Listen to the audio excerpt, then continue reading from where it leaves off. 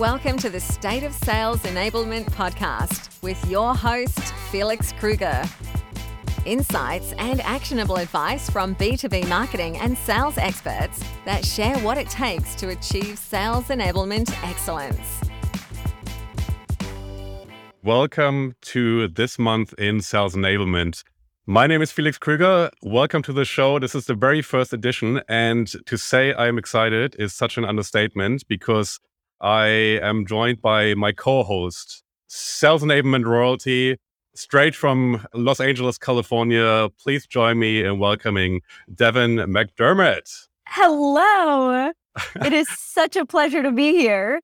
It's great to have you on the show. And what's the weather like and the time over there in LA? I'm always curious to know.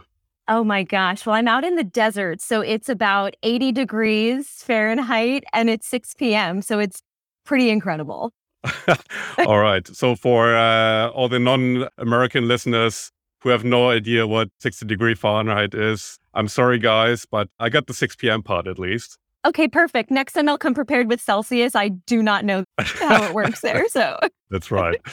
We've got lots to talk about, and we are going to cover the latest insights from our expert interviews from this month on the Sales Enablement podcast. We'll be talking about some stats and research around equality and salary benchmarking, specifically fitting for International Women's Day, which was this month. We'll be talking about some of the announcements in the sales tech space from an investment point of view, and also some insights around research covering the great resignation that is happening in sales right now, which should be particularly interesting to all the sales leaders listening to us.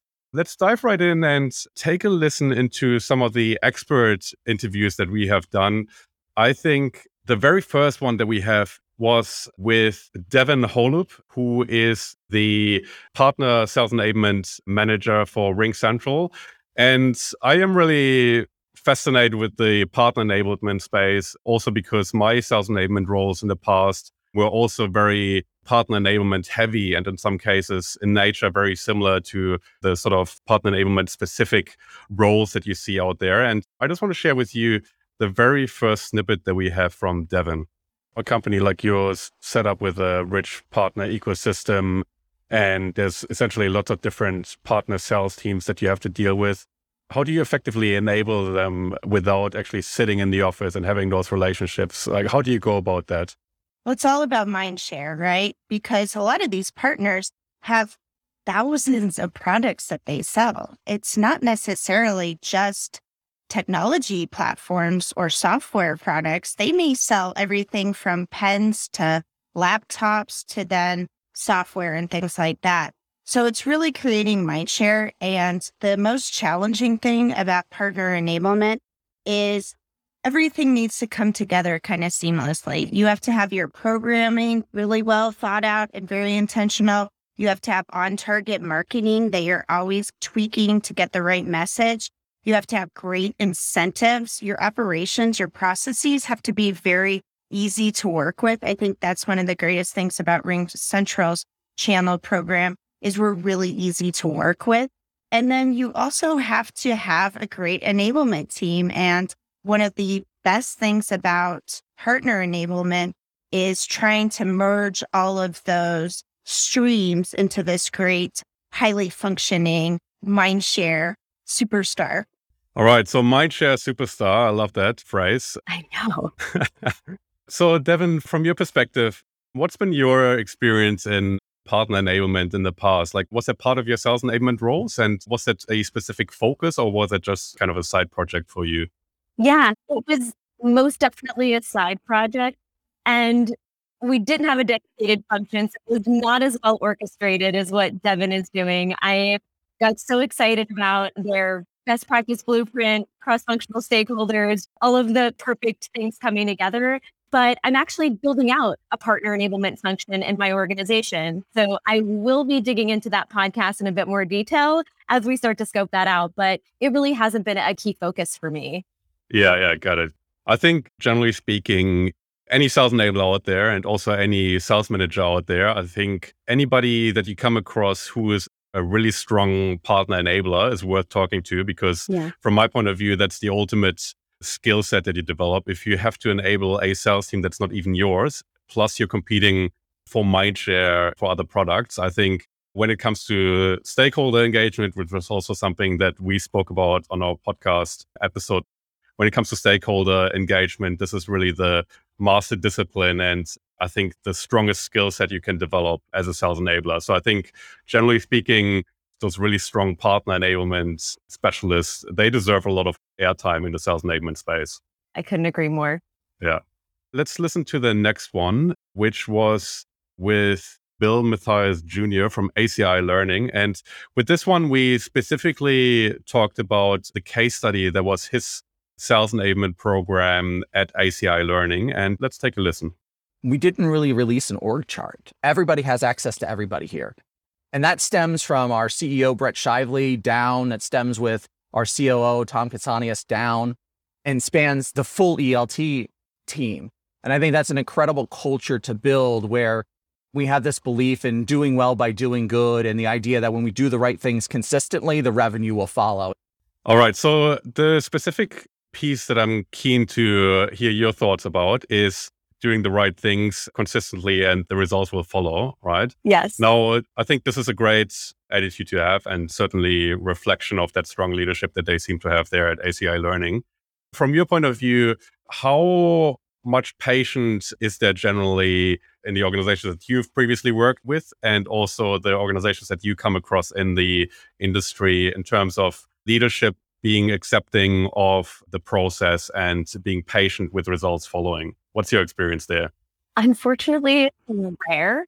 I keyed in on a few things that Bill said. The word that came to mind was running a flat organization and not getting consumed by the hierarchy. So really focusing on the outcome and the part that we play together to make that outcome happen, especially in hyper growth mode. And something that really resonated with me and what you just asked is there's nothing more frustrating, especially in hyper growth companies and smaller startups, than leaders who don't really want to get their hands dirty and don't really want to get involved and want to be the ones kind of orchestrating and driving all this change, but they don't want to plug into their role in actually getting these things done. And that's what allows us to do things consistently. And it keeps us from falling into the shiny object syndrome and trying all these new things. If they're in it, if they understand what it takes to actually deploy an initiative or achieve a goal, it really changes their mindset.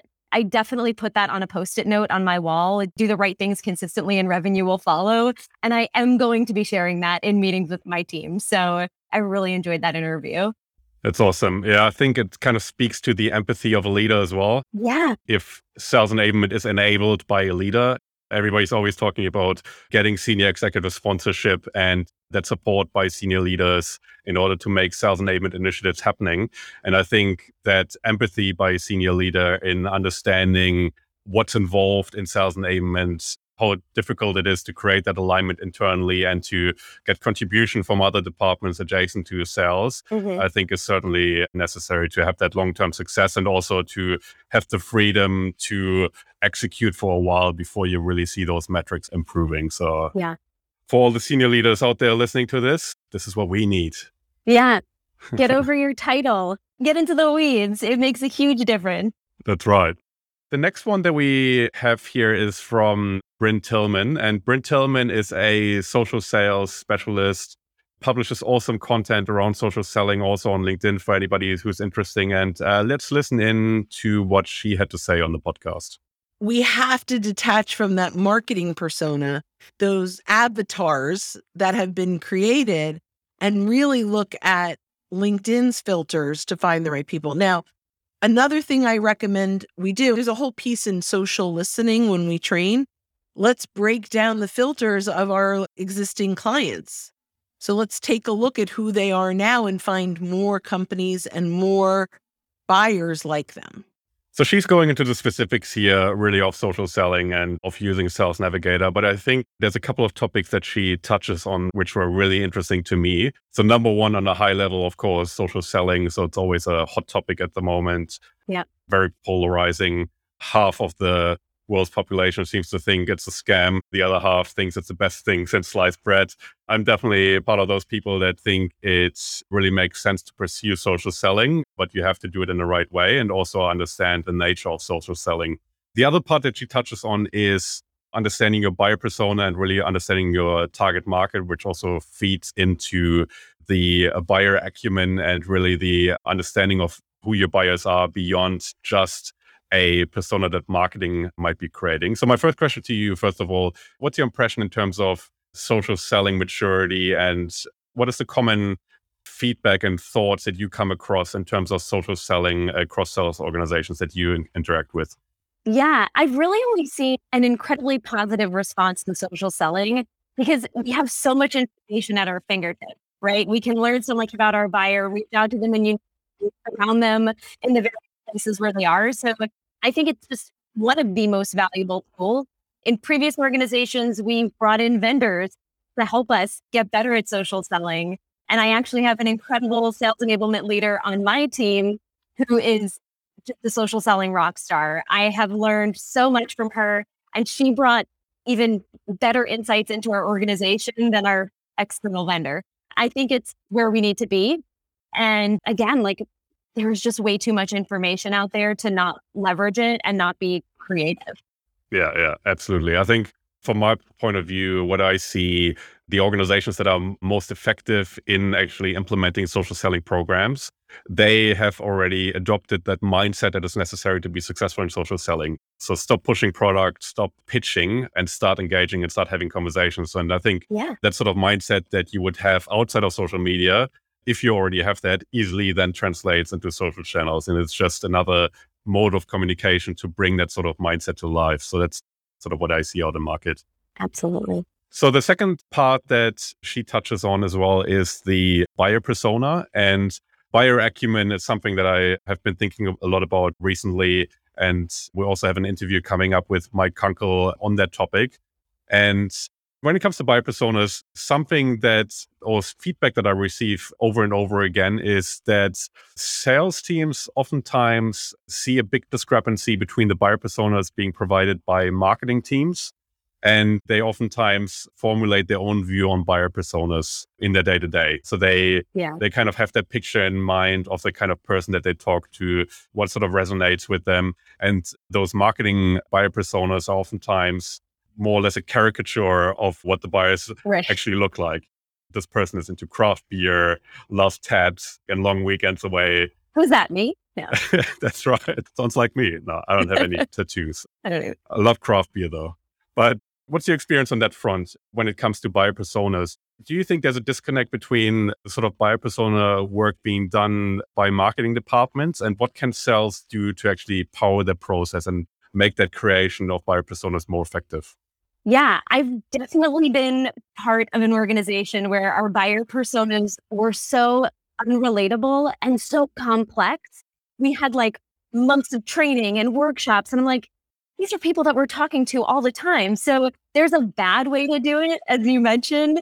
But in my current organization, thankfully, our marketing team and product marketing team, they're obsessed with Gong and call recording. So they are listening to customer calls. They're talking to our sales team. They're talking to our customer success team and really leaning into who are the people we're talking to? What do they care about? Finding the trends through insights from the field, insights from the tech that we have available. And we do run a monthly field advisory board, and generally it's with product marketing and marketing. So we ensure there's a built-in feedback loop. And those sessions generally have very targeted topics. And for something like buyer personas, we're going through this exercise right now.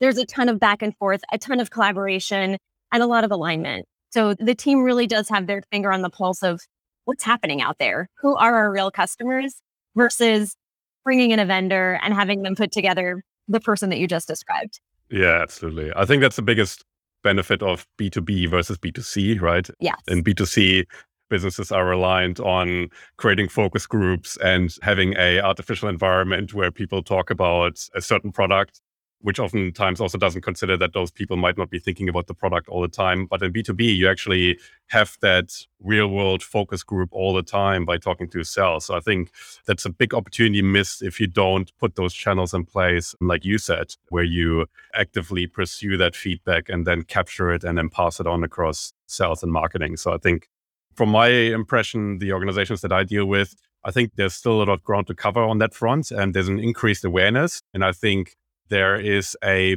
big win to be achieved and a big opportunity looming for organizations in markets specifically that tend not to go through that exercise. So I think a massive opportunity ahead for those sort of companies. Yeah. All right. So that was it for our expert interviewer insights. I want to move on to the news section of our stream. The very first one that I want to share is the announcement around the funding for Apollo.io. So Apollo.io raises 110 million US dollars in Sequoia-led round. So pretty staggering numbers there. And I think really a reflection of what's going on in the sales tech space at the moment. And are you familiar with Apollo.io? Oh, I wasn't, Okay. but I did take a spin through the article and it was really interesting. Yeah, so Apollo.io, for those who are not familiar, that's essentially a sales database that allows you to filter for certain criteria, similar to what you would do with Sales Navigator. And then you're able to create lists, and then you're able to utilize those lists to automate prospecting sequences, specifically with email. And then you're also able to do phone recording. So it's a bit of a mix between Sales Navigator, a marketing automation platform, and also Gong, I would say. Mm-hmm. The thing that really strikes me here is, like, first of all, massive amounts of money being spent here and really heavy investment in the sales tech space, which is obviously a reflection of the fact that a lot of investors are seeing massive opportunity there.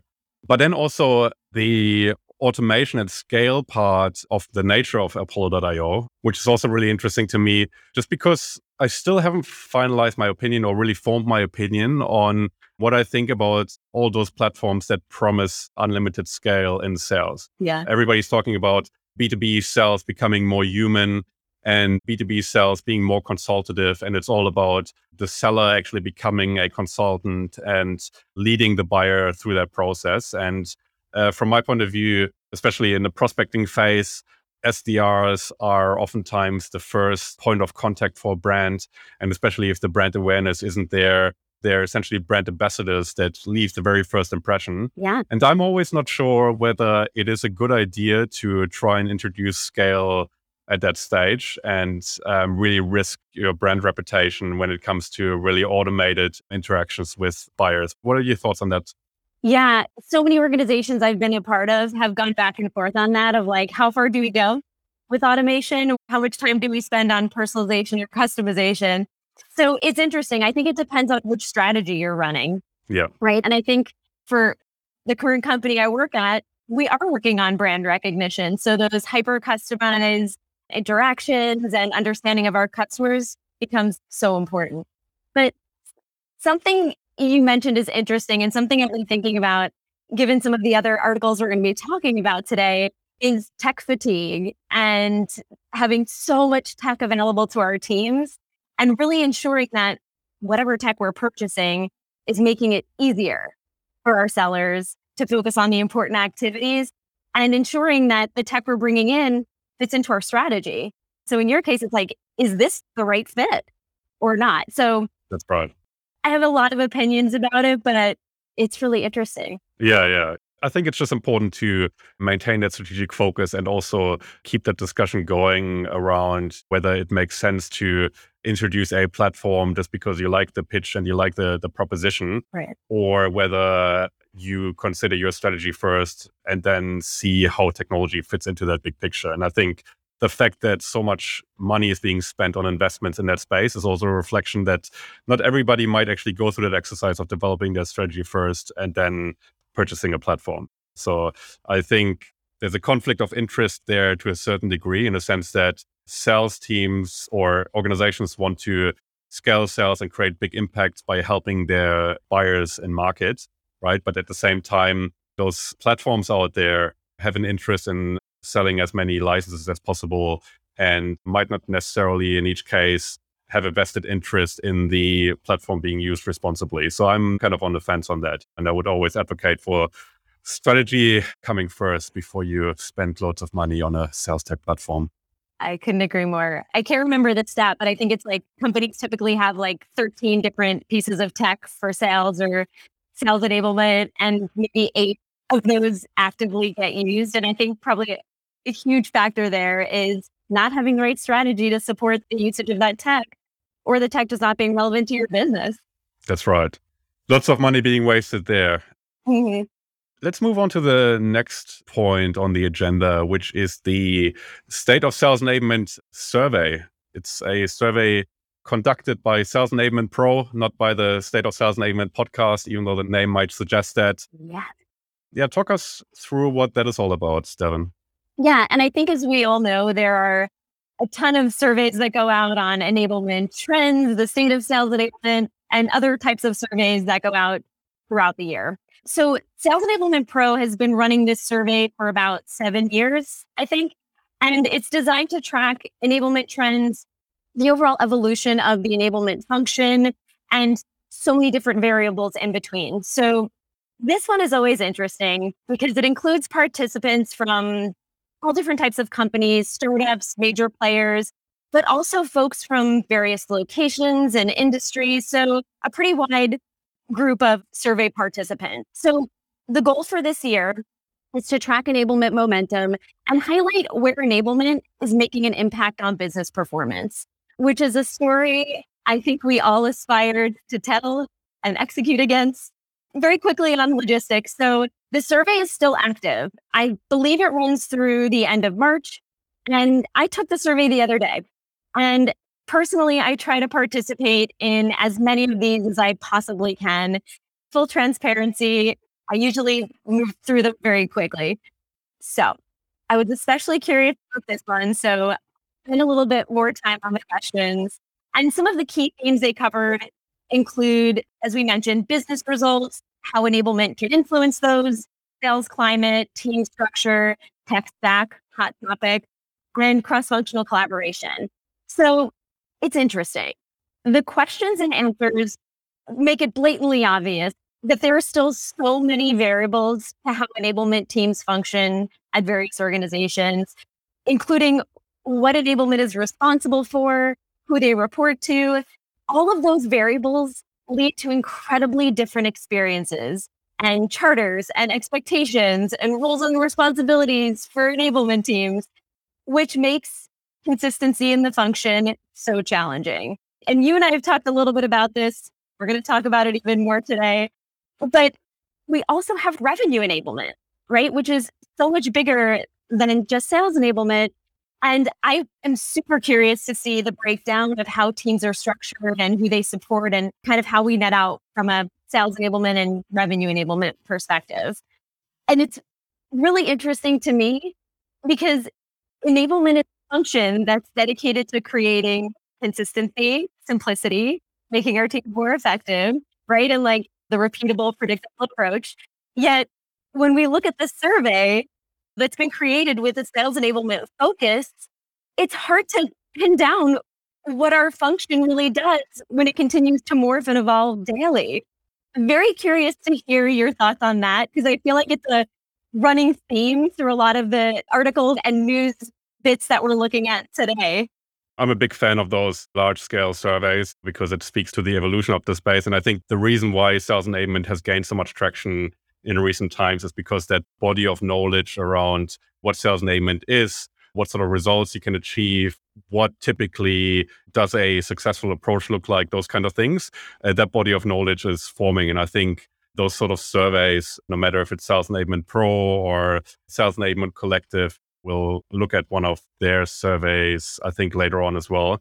But all of those larger scale surveys that look at the industry as a whole across the whole world, I think are really contributing to the discussion and helping us to identify what really works well. So I'm still due to take that survey. I just put it on my to-do list. I was going to ask you. And yeah, I would encourage anybody listening to this to do the same. Definitely a big fan also of the previous ones. And yeah, I'm curious to see what sales enablement and sales enablement success as well will look like according to the survey. Yeah.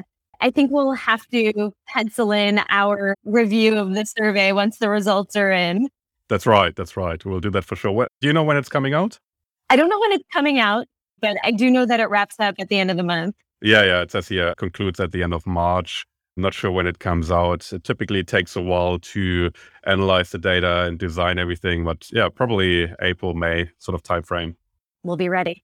All right, let's move on to the next item, which is the Women in ICT Awards in Australia. And that one is an interesting one from an Australian perspective, of course. I'm sure the Women in ICT Awards is not a massive one over there in America. But the reason why I wanted to point that out is because Kelly Griffith from Slack, who I've also met at the last Sales Enablement Society conference, it was remote, so I had the pleasure of interacting with her. A great enabler. So congrats to Kelly for winning this award.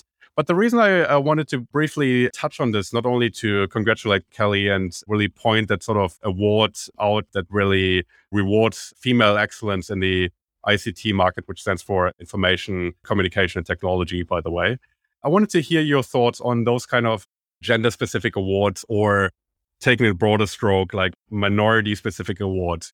I mean, I'm a almost middle-aged white guy, so it's always a tough one for me to really talk about that space, because I don't think I've got the slightest idea of what it means to be a minority or to be not having the same opportunities as everybody else. So I don't even want to pretend that. But I'm really curious to hear, do you think that sort of like more niche awards are actually helping the cause of creating equality, or is that kind of creating boundaries and not comparing the people that are being nominated for those awards to the rest of the industry? What are your thoughts on that? I think it's incredible because there are so many other forums for awards that are open to everyone, different folks, different industries, different backgrounds. And there's actually a quote from Kelly in the article that really resonated with me that I think drives home the point of why these awards are so important. So Kelly says that women don't necessarily get tapped on the shoulder in this industry to progress their careers proactively. So do your homework, have the courage to put your hand up, ask, and back yourself. When I read that, Felix, I was sitting in my office by myself, like fist pumping, like, yes, this is so accurate. It's spot on. And I know she's speaking specifically about her industry, but it's also true in enablement. It's exciting for me because as a female enablement leader in the space, I can help to create that voice for my team and elevate them. I had a leader say to me a few years back, Devin, I don't even know your career path as an enablement. Like, do you want to be in HR or something? And he was like, well, what could possibly be next for you in enablement? And this was someone who at face value understood enablement as a function and the value that enablement brought to their organization, but they simply couldn't fathom a growth plan or enablement as an exec leader. Now, his comment, I like to think, wasn't necessarily gender-based, but I think Kelly's comment is so much bigger than gender or industry. Yeah. You have to speak up for yourself, celebrate yourself. And these types of awards in this forum only brings it to the forefront, brings it to the surface, and really elevates this incredible work that's often done behind the scenes. Yeah, I agree. I see your point there. And I think it's definitely a way to really surface work and celebrate great work being done that would normally not be surfaced. And I think to your point of just raising your hand and asking rather than being tapped on the shoulder, that's certainly something that might not be coming natural to some females. My wife is no exception there. My wife works in human resources. And as far as I can tell, the exposure that I have to her work and listening to her interactions within her business, sitting next to her in our home office, right? Yeah. I just think like she does an incredible job and is such a superstar. And she just got a promotion recently and she was really surprised and really humbled. And I always thought it's actually not a surprise. And I think backing yourself by raising your hand should not only limited to awards, but should be part of day to day. And as a male, I can definitely tell females don't have any reason to be afraid of that. And I think there's more opportunity looming that you probably think if you raise your hand. Yeah. So I would encourage anybody to back themselves and ask for that promotion and that broader remit. Yeah. And it's hard to do. Like I have all of the inspirational posters and mugs, like, get it, girl. And I was doing a performance review a few years ago and my team crushed it. That half of the year, I crushed it. We did such an incredible job. And I was so hesitant to give myself the score that I knew myself and my team deserved.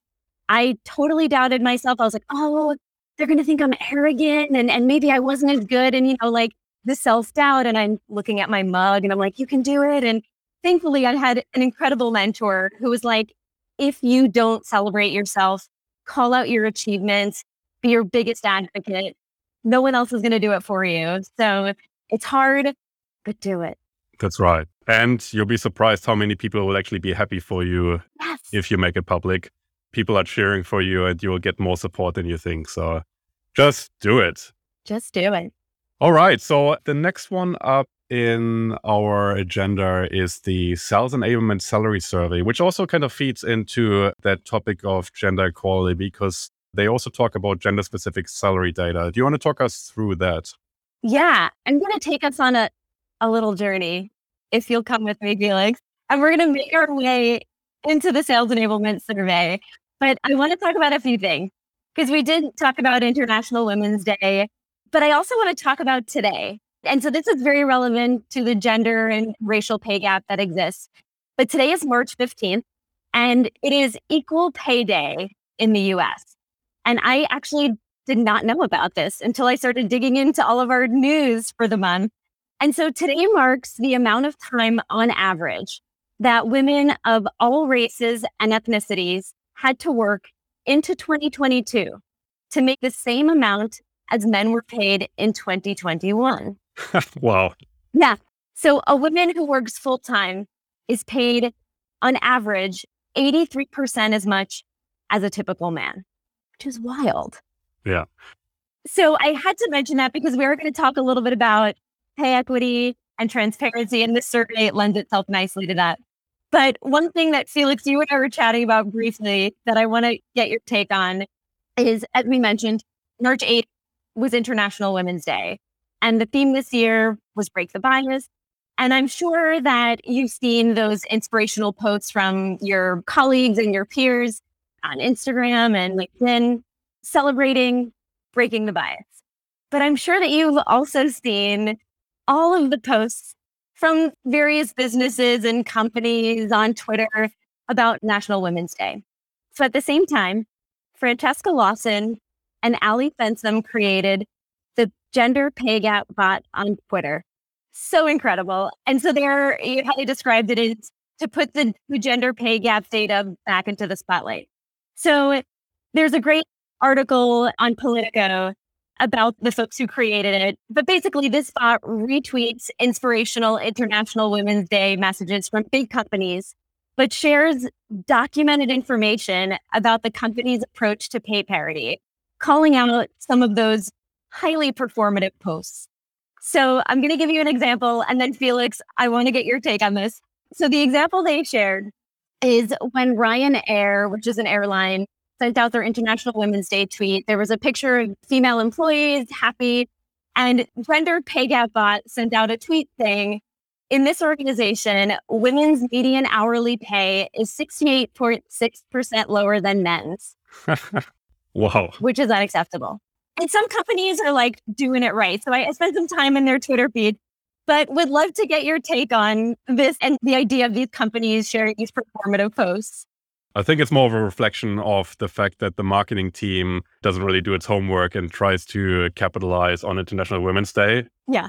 Talk is cheap, as they say. So I think anybody who really plays that game and wants to play that game and really be virtue signaling really needs to do their homework first. And I went through that Twitter feed and had a good laugh at some of them. But yeah. You also have to say that there are actually some companies that had a very small discrepancy. And in some cases, even women were earning more. So I think for those companies, they deserve to be celebrated even more. Absolutely. That sort of metric that this bot was referring to and that publicly available data, I think it was a UK database that they were referring to. I think this is a great metric for the gender pay equality discussion to focus on. Yeah. It's great to do general statements, and I'm sure it makes everybody feel warm and fuzzy talking about it. But at the end of the day, you have to have that number right. And I think it's great that the gender pay board has put focus on that metric. And I think it's certainly something that should be also the focus of marketing departments rather than posting stock images of happy males and females Like, yay. walking down the runway for Ryanair. Awesome. So we had to go on that little detour because it was so interesting. But let's take a moment and quickly dig into the sales enablement salary survey. Yep. This one, I feel like we need an entire day. Like we could spend a day going through this survey, but we're just going to share some very specific highlights. And I think it's worth sharing the backstory quickly. So over 200 sales enablement professionals were surveyed to gain an understanding of average enablement salaries, bonuses and incentives they have access to, how satisfied they are with comp. And additionally, this survey breaks down the results by region, title, role, industry, gender, and the results are really interesting. So Felix, I know you're going to have some hot takes here, so feel free to jump on in. But a few quick things I want to note. One, the average enablement salary worldwide, regardless of any of the factors I just mentioned, so again, region, gender, title, is $119,000 with the median salary at about $107,000. So that's great. The really exciting thing to see here is that from last year to this year, so 2021 to 2022, the average salary increased about, I think, almost 11%. But here's where I want to chat. So the results from last year's survey showed that women in sales enablement were out earning men by about $4,000 on average. This year's survey showed that males now average $13,000 more a year than females. I want to know everything. I want to dig into this, but that was really concerning. And obviously, there are so many variables involved when doing surveys. But the other interesting thing, it makes sense in context, is that females are 19% more likely to receive some sort of bonus or commission or additional compensation. The takeaway being that men tend to have a higher base and females are likely to have higher variables. I am by no means an analyst or a data expert, but it's really interesting. So Felix, I would love to know your thoughts there, or if there was anything else in the survey that caught your attention. First of all, do you know what the sample size was this year compared to last year? Not compared to last year. So I definitely need to check in on that, but that could definitely play a part. Yeah. No, I think sample size might play a role here. Yeah, it's really hard to tell why the discrepancy. It might be a reflection of the fact that sales enablement in general is becoming more involved with senior executive leadership. And if you look at the sort of data around leadership roles, there might still be more men in those senior leadership roles that get involved with senior executive leadership on a sales enablement basis. So it might just be a reflection of that, that pre-existing inequality in terms of leadership roles. Yeah. But it's definitely concerning that it's going backwards. Yeah. It would be interesting to see the seniority of the sort of roles or the breakdown of the seniority of the roles from last year compared to this year. Yeah. I think that would be an interesting exercise to go through. One thing that really struck me and I found really interesting was the breakdown by years of experience and the salary. And that was actually unexpected because you would expect that depending on the years of experience, that the salary would actually go up gradually because more experience should equal greater impact and greater seniority and greater involvement with senior executive leadership, which means you can create a greater impact across the organization. But what you can see here in that graph is that it increases from less than 1 year to 3 to 5 years, from 107,000 to 131,000.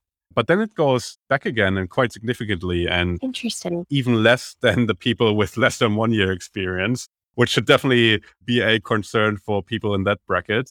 I think personally, and I'm also keen to hear your thoughts on that one, but I think it might be a reflection of sales enablement maturing and that the new people pushing into sales enablement having a more up-to-date approach and a more stronger revenue focus, which then ultimately earns them greater attention by senior management and ultimately a higher salary. And if we think about the old school sales enablement, so to speak, sales enablement before it was sales enablement, what I see with people who've been doing it for a long time and don't really have the latest up-to-date tools from a sales enablement point of view and mindset in terms of the kind of strategic impact you can create. What I see with those people is that there's still a little focus on activity and there's still a very heavy emphasis on sales training, right? So it's essentially sales training being rebranded as sales enablement. So I think that might be a reason for that. What are your thoughts? I think that's spot on. And to your point, I would really like to see last year's data and kind of compare where the differences are, but that could totally make sense. I'm going to move over to another part of the survey because I feel like there could be a similar cause, is how varied the sales enablement manager title and role is. Because another discrepancy is folks with higher titles are getting paid less, which is really interesting. And in the survey, they kind of call out, well, it could be someone at a smaller company with a higher title. And so that's where it's like continuing to drive consistency in what are we delivering? What are the desired outcomes? What does this role mean? And what does leveling really look like? Because that was just all across the board.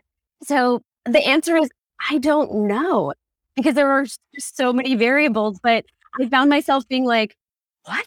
Oh my God, like for half of these. So I don't know, maybe we get somebody in to run through the data with us. I would love that. That's right. If anybody's listening from Sales Enablement Collective, please help us understand, shed light on this mystery. Yes. The other, we'll talk about this quickly, but there's another slide there that shows, depending on which team enablement reports into, their salaries change dramatically, with marketing being the highest. Wow. And then I think ops, C-level, and then sales. Right. Also very interesting.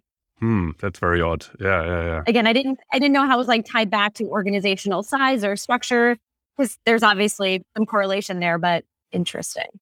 I'm really keen to make that comparison to last year in particular. Yeah. Because I think also, at least from an Australian perspective, what I can say is that because Australia is so heavily reliant on new labor forces joining the country, because it's a growing country, there's a shortage at the moment, especially in sales, of really good salespeople migrating to Australia. And I can tell that sales enablement professionals in particular are pretty hot property over here. So I would expect the pandemic to be contributing positively from a salary perspective, at least here in Australia.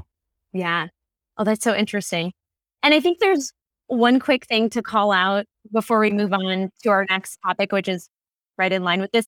In the survey, it said that people don't feel like the state of sales enablement salaries reflects the value that enablement adds, which poses a bigger question. I think we've been kind of talking about this in different ways. How do we continue to elevate the value of sales enablement within the organizations we support? I just kept thinking of that iceberg picture where it's like, oh, our teams see the certifications and the workshops and the training, but they have no idea about the countless hours of research, testing, building, feedback that's being done. And it's no wonder that our teams are frustrated, that they're just looked at as oh, you're doing the certification, you're doing that workshop. So there's work to be done across the board, but I found it to be so interesting. I think on that front, it is also important for, again, sales enablement professionals to raise their hand within the organization and to actually back themselves and be, in a sense, ambitious enough to actually correlate their work, or at least in formalizing their strategy and focusing on revenue-related metrics. So I think that is, from my experience, a key to getting more attention, because nobody listens when you talk about training participation, but everybody listens when you talk about sales cycle length, exactly, win rate, deal size, and so on. So I think it changes the conversation. Yeah, and that's something that sales enablement can influence. You don't own those metrics, so to speak. There's still a lot of variables, but you can make an attempt to communicate your potential impact on those metrics in formalizing your strategy and also communicating it to senior management. So I'm running my own business now, so I know that I focus on those metrics for myself. But I can also tell you, in previous leadership roles, that was what got me the attention from senior management and what gave me more leverage within the organization to make more things happen when I started talking about results rather than activity. Yep. Meaningful business impact. Exactly. Let's move on to the next item. We still have a couple left. So there was a post from Christina Brady, Yeah. who is the Chief Strategy Officer at Sales Assembly. What was that all about? Yeah. So this one was really interesting. Christina talked about the average compensation in sales. So her post was specific to sales roles and other quota carrying roles like CS and account management in the US. But she talks about how a lot of execs in the space want to make sure they're making affordable, sustainable, consistent, and scalable salary decisions. And this is obviously in light of the Great Resignation, but also making sure that we're building a sustainable sales ecosystem where we can actually pay our reps and continue to grow them in our business. So as mentioned, this is specific to the US and the different markets in the US. And within the US, salaries can vary by 10 to 15%, if not more, depending on which state you're located in. But if part of your role in enablement is to assist with sales hiring in the US, it is great to have a sense of what those industry averages are and how to ensure you're able to make compelling and interesting offers to folks who are interested in joining your organization.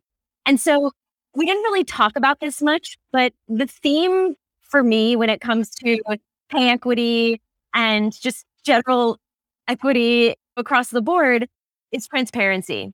The more we know about what standard salary should look like, what a salary range for a role could look like, the more power we have, right? So Christina really focuses on giving people information they need to make the right decisions, to hire the right folks, and to give power to interviewees and employees to know, like, hey, what do I deserve to be making? What is the right salary for me? Am I being compensated appropriately? And with that information, it can go back to leadership. They can renegotiate their base salary, their variables. So it's really, really important to share these types of posts and create awareness around what expectations are. And I can't think of the stat, but generally speaking, women and people of color are not as likely to negotiate a salary, to ask for more. And when they do, it's often for less than their male counterparts. So I say this over and over again, knowledge is power, transparency is key. And again, this post just got me really excited because it's creating that awareness around what's going on. Yeah, absolutely. I think when it comes to salary, it's always this awkward dance between the Oh my gosh. the hiring business and the applicant. And I've seen some businesses that are super transparent around salary data. I can't think of exactly which ones they are, but there's some businesses that literally have a rate card, so to speak, which breaks down Love it. exactly what sort of roles earn how much, in which scenarios a certain premium is applied, like if people live in the city versus people live in the country, if they have family or not. So there's full transparency.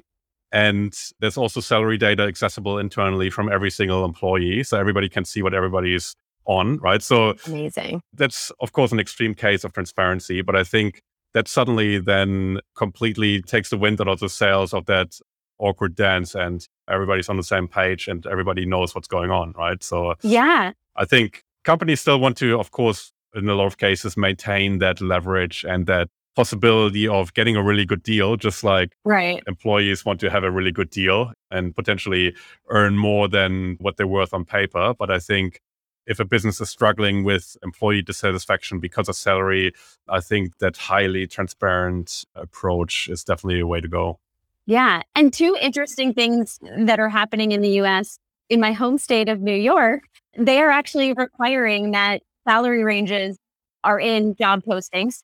And that's great. And in California, where I live now, employers need to disclose pay range for a job if the applicant asks. So to your point, there could still be the dance, which is not ideal. But again, just creating those little moments of transparency or incrementally. Yeah, absolutely.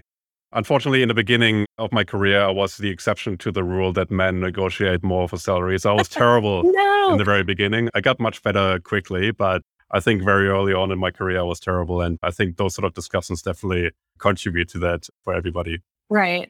The next topic also feeds into that whole discussion around job satisfaction and the Great Resignation that everybody's talking about. And there was a survey conducted by Dooley, which is a sales enablement platform. I'm not exactly sure what they do in all detail, but they have launched a report, a survey, which they call the Sales Happiness Index. And I think the notion of that report is really interesting because it looks at the reasons why salespeople are happy or unhappy in their jobs, and which I think is this absolute gold for sales leaders in particular, who want to build a long-term team and want to not only use salary as a leverage, which is, of course, is a big reason why people are in sales in general as well, Yeah. but also generally the sort of factors that play into satisfaction. And I'll read a few out here for you. So it says here, in our salary happiness index, we asked folks who said they're planning to look for another opportunity, what's pulling them away. Here's what they said. 43% cited a lack of benefits. 33% cited a lack of access to best tools and technology to be successful, which is interesting. I was going to say. Coming from a tech vendor. And 31% cited a lack of bonuses. So that 2 salary-related ones or 2 remuneration-related ones and 1 tech-related one. So not sure how insightful that actually is because, as I said, it comes from a tech vendor. But there are a few other stats here. We also asked those who said they were happy at their current company, but open to other opportunities, what would convince them to walk away. So this is obviously interesting for any company who is looking to hire. And 60% said they'd be motivated to leave their company for better benefits. 51% would be motivated to leave for higher pay. 50% would be motivated to leave for more flexibility, which is an interesting one because flexibility is free for any hiring companies. Yeah. You just have to put the right structures in place to still ensure productivity. 36% would be motivated to leave for a company that offers better technology or resources. And 21% would leave for a role where they could spend less time on non-revenue generating activities or NRGs, which is also interesting. I think that stat in particular is a interesting correlation to the revenue-related metrics. If you think about that, the purpose of a salesperson is to generate revenue and happy customers, of course. But if your measure of success is revenue, any non-revenue generating activities are actually working against the individual salesperson. So I think that's definitely a big one. And I've recently spoke to a company that is quite mature in sales enablement, not very well resourced, but quite mature. And they were actually taking the number of time spent with non-revenue generating activities, a lower number being better, obviously, as a measure of sales enablement success. So I think that sort of area is also becoming more and more relevant and being on the radar out there. Yeah. Now, also feeding into that, we also had a post that we came across on Reddit about managers and how sales managers can put in the work to retain salespeople. What are your thoughts on that one? I love this post. So I'm also such a fan of the subreddit r sales. If folks aren't familiar, it's gold. There's so much goodness in there, real experience of sales teams and sales leaders in this case, looking to level up. And it's incredible insights for enablement to see how sales teams are really feeling. So as you mentioned, there's a ton of reasons for the Great Resignation. I do like the other names for it too, though, like Great Renegotiation and Great Reevaluation. But basically, this is a sales leader who's sharing what they're doing to create a better experience for their sales team. And it's someone who acknowledges that replacing their super strong performers isn't easy. And I know that all of my onboarding program managers totally get that. But it's in the hands of management to create an incredible experience for their teams. So you talked about things like better perks, flexibility, more money, but things like treatment on the job is in that list, right? And managers have full control over that. They don't need a budget to do that. They don't need the people team. And so there are a few things that the poster called out that really resonated with me. Again, simple, mostly free things you can do to create an incredible experience for your teams. And he talks about meaningful recognition. So actually taking the time to Slack your team member, text them, shout them out in whatever platform you use, like, amazing job. Don't make it about deals. Don't make it about tech. Just celebrate the great work that people are doing. We talked about this earlier. Managers can do that for people. He talks about no internal meetings on Friday. I try so hard to do this with my team. Without a doubt, meeting Friday is clear. By the end of the week, there's a million meetings. But again, small things we can do. Mental health days are super important. He talks about including those where it doesn't impact your PTO or vacation time. And then making sure we're actually nourishing our team's member, nourishing their mental health, giving them what they need, giving them better training. I did love that they called that out. Not micromanaging people, letting them work from home. That's the flexibility that we talked about. And it got me so excited to hear a sales leader sharing this and saying, what can I do differently? How can I be better? And you saw the responses in that thread of people being like, will you be my manager? You're so amazing. Oh my gosh. And again, most of the things in that list are free and easy to do and can create a stellar experience for your teams. Yeah. I think it also comes down to that almost meme circulating in the sales space, which is that you shouldn't promote your best sellers into managerial positions. I think management training is something that's not done often enough. And I was lucky enough to have it in my time. And this definitely reflects some of the themes that I've been taught around empathy and employee management, like along the lines of don't treat people like you want to be treated, but treat them like they want to be treated. Exactly. I think the best managers that I had throughout my career also followed their mantra and applied a management style to me that was completely different to the management style that they applied with their other direct reports. I think those kind of things that are mentioned here, amazing. I can totally agree with those. And I think that's something that should be pursued. But then beyond that also, I think that general empathy part and also recognizing that you're dealing with people and you have to have the best interest of people in mind in order for them to pay it back and to really put their best effort forward. I think that's absolutely crucial in modern management, especially in sales. I couldn't agree more. Devin, we're running out of time. I could go on for hours. I could tell you that much. Same here. It has been a blast. It might surprise you, but it's much better than talking to the camera by myself. Well, that's good. Like I've done previously. I like to hear that. It's actually much, much better because I'm talking to you. So thank you so much for the first episode of this month in Sales Enablement. I had a blast talking to you, Devin. Same here. I'm looking forward to many more of those. Thank you, everybody who's been tuning in today. If you are interested in continuing the conversation, please message us on LinkedIn. We'll also try and pepper in some audience feedback where possible in the agenda for next episode. Yeah, if you want more of those insights, please follow the State of Sales Enablement podcast on all the major podcast platforms or simply connect with Devin McDermott or Felix Kruger on LinkedIn. Thank you so much for listening, and I will speak to you soon. Bye-bye. Next time on the State of Sales Enablement. You need to lead to your solution, not with your solution. When you lead with your solution, which marketing often does, it comes across as a pitch. So we need to provide content, not that we want to share, but content that our buyer wants to consume.